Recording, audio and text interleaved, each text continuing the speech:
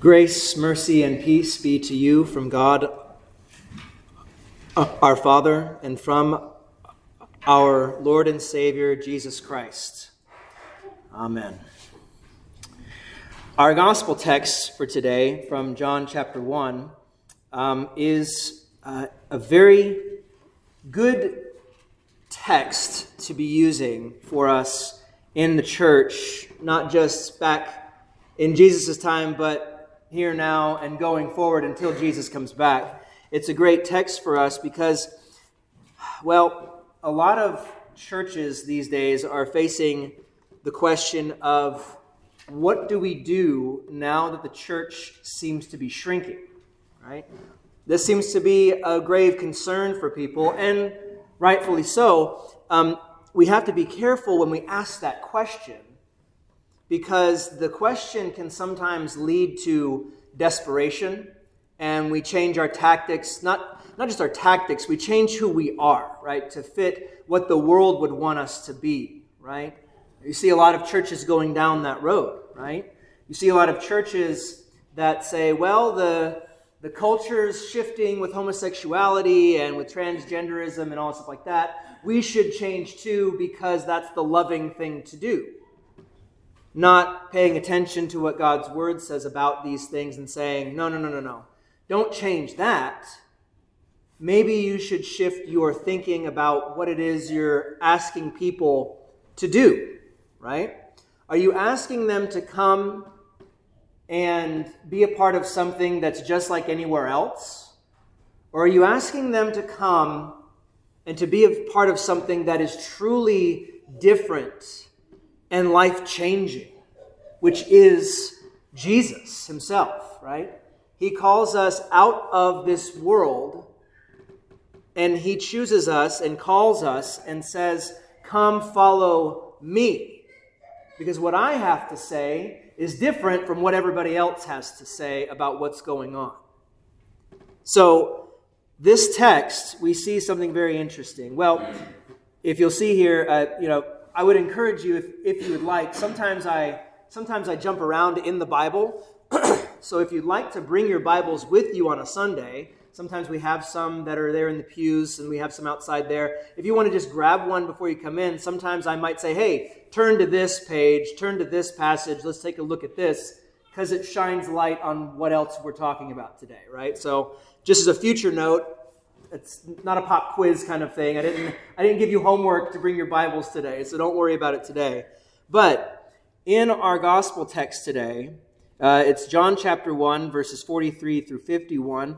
It helps to have context, right? Because if you just jump right in here and say, the next day. Well, wait. The next day from what? What happened, right? The next day, Jesus wanted to go to Galilee, and he found Philip and said to him, follow me. Out of the blue, follow me. But it's interesting, it says, now Philip was from Bethsaida, the city of Andrew and Peter. Just before this, Jesus had called Andrew in a very interesting way. Just as a bit of a background, what happened before this text for today is that we see that Andrew was actually a disciple of John the Baptist. And how do you think that Andrew came to faith in Christ? Was it just because he said, I've just kind of like, he seems like a nice guy, he's dressed nicely, keeps his beard nice and trim. I think I might have to pay attention to what he has to say, right? No, it wasn't anything about that. It was that John the Baptist took two of his disciples, and he pointed right at Jesus, and he says, behold, the Lamb of God. Now that's preaching, right? Because of John the Baptist's preaching, those two disciples, one of them being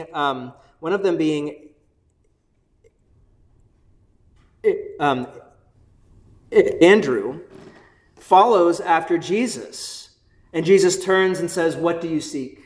What are you seeking? And he says rabbi, which is to say teacher, but more than that, master, right? When you were going to train under a rabbi, that meant you changed your whole life. It wasn't just kind of like, hey, I got time on the weekends. Let's see what we can do about this. It's just that, where are you staying? Where are you staying so that we can stay there with you? And that's a big commitment, right?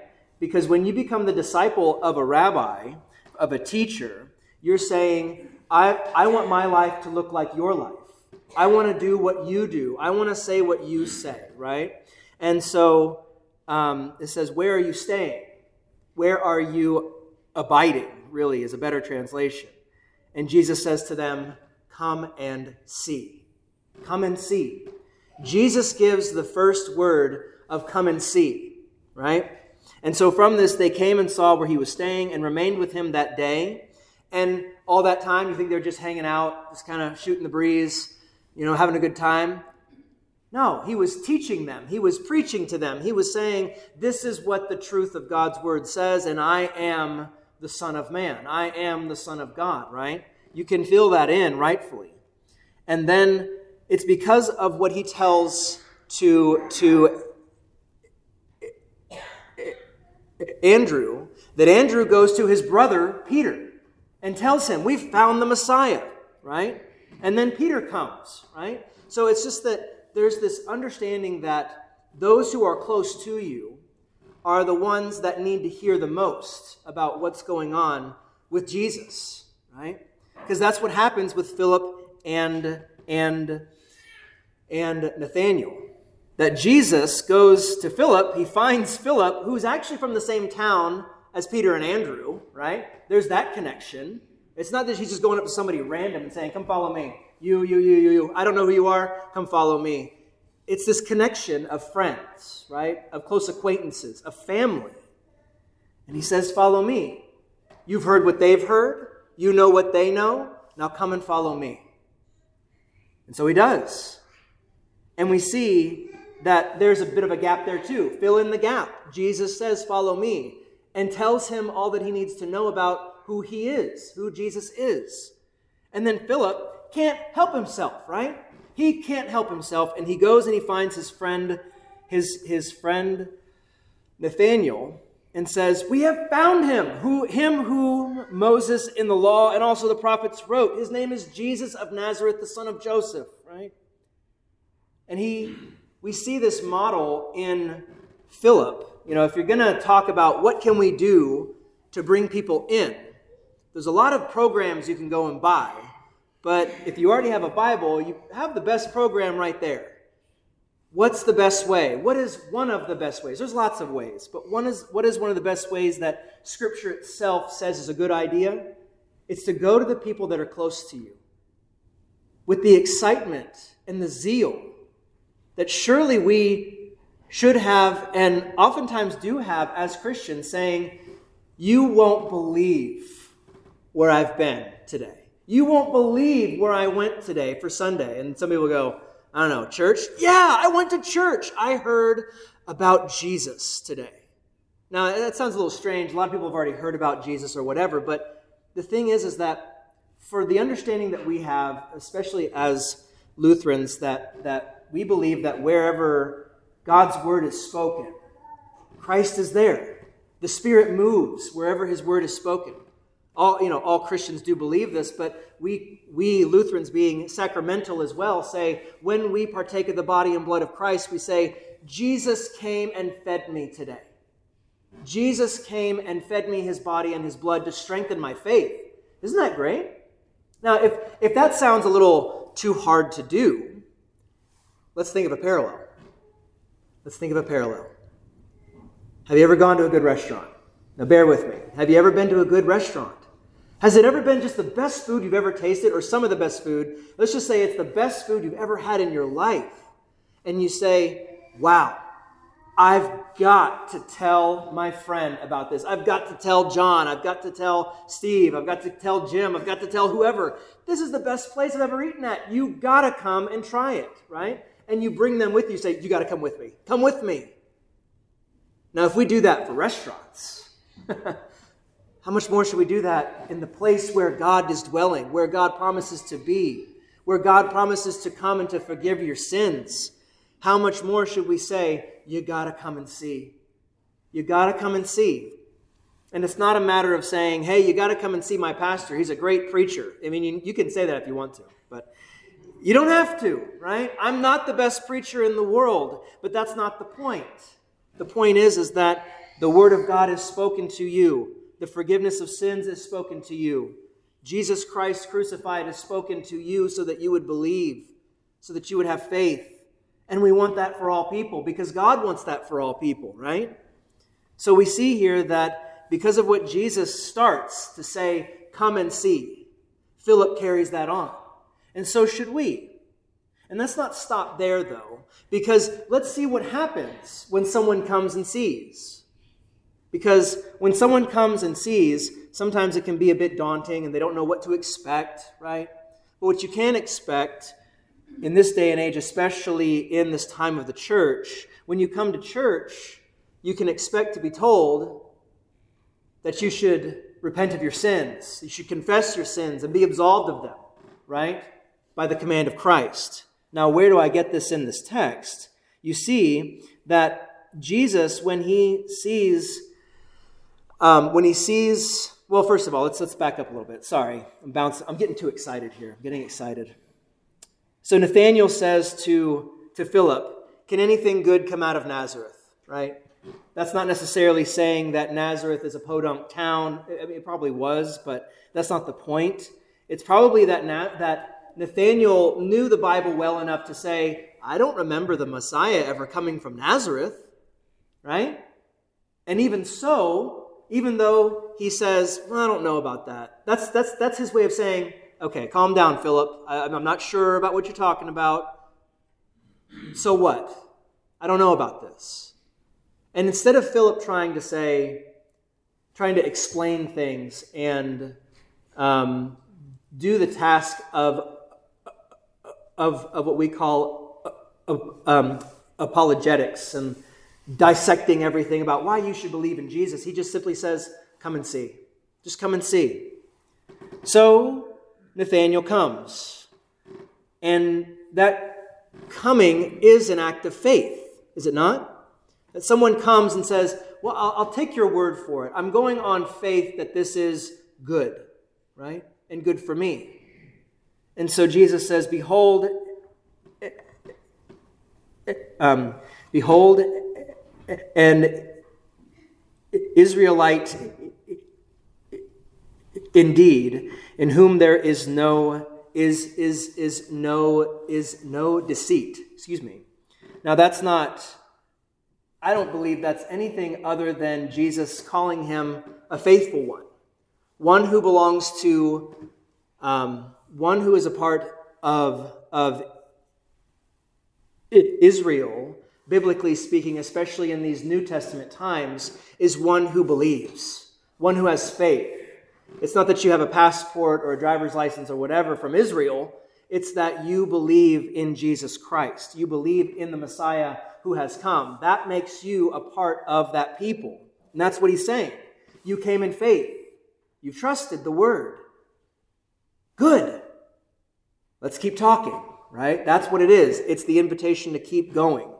And so Nathanael says, how do you know me? And Jesus says, before Philip called you, when you were under the fig tree, I saw you. Now, what does that mean? I like to go back and see what the church fathers have said about this. And the church fathers have a very interesting take on this. Bear with me, okay? In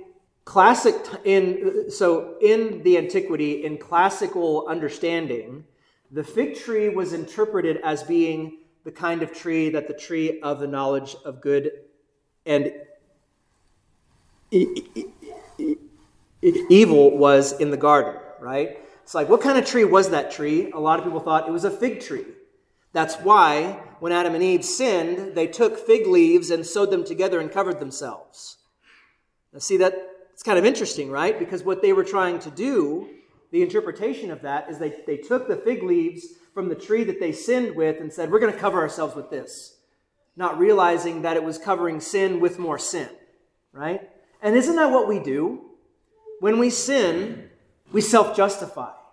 When we sin, we try to make the excuse of why it's okay, right? That's just the natural, that's just a natural way of doing things for us in this sinful flesh. So in a sense, Jesus is telling him, you, Nathanael, when you were under your sin and trying to justify yourself in that sin, I saw you. I saw you. And yet still, I called you. I want you to be with me, right? I want you to follow me. That's why I sent you, Philip.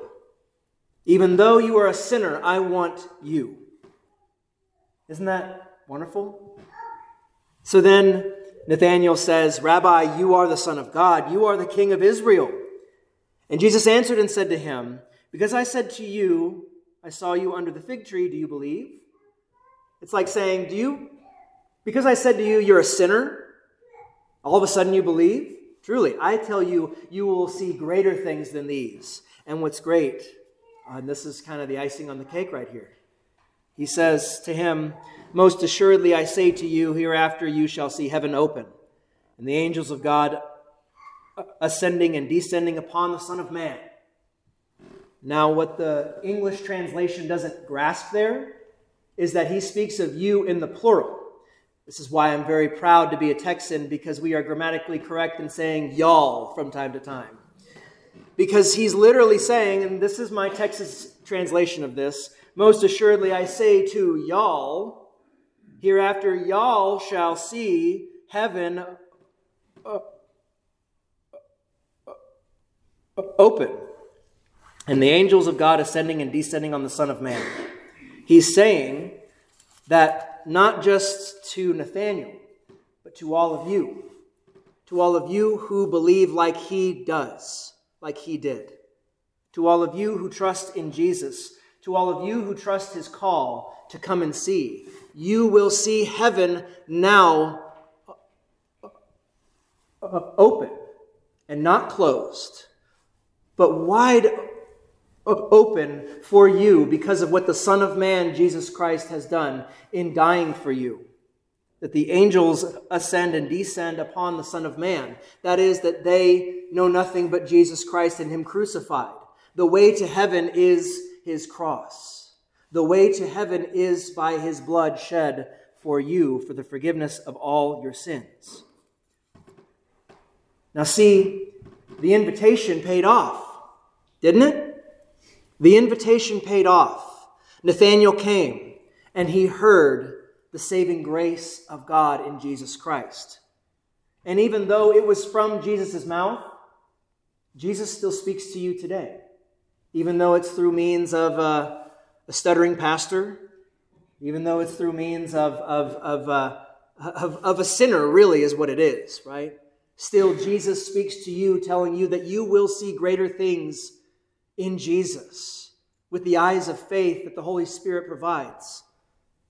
And if that's what people could see, might possibly would see if they came, how wonderful it is to extend the invitation to someone and say, come and see, come and believe, come and be saved. And the peace of God, which surpasses all understanding, will guard your hearts and minds through Christ Jesus, our Lord. Amen.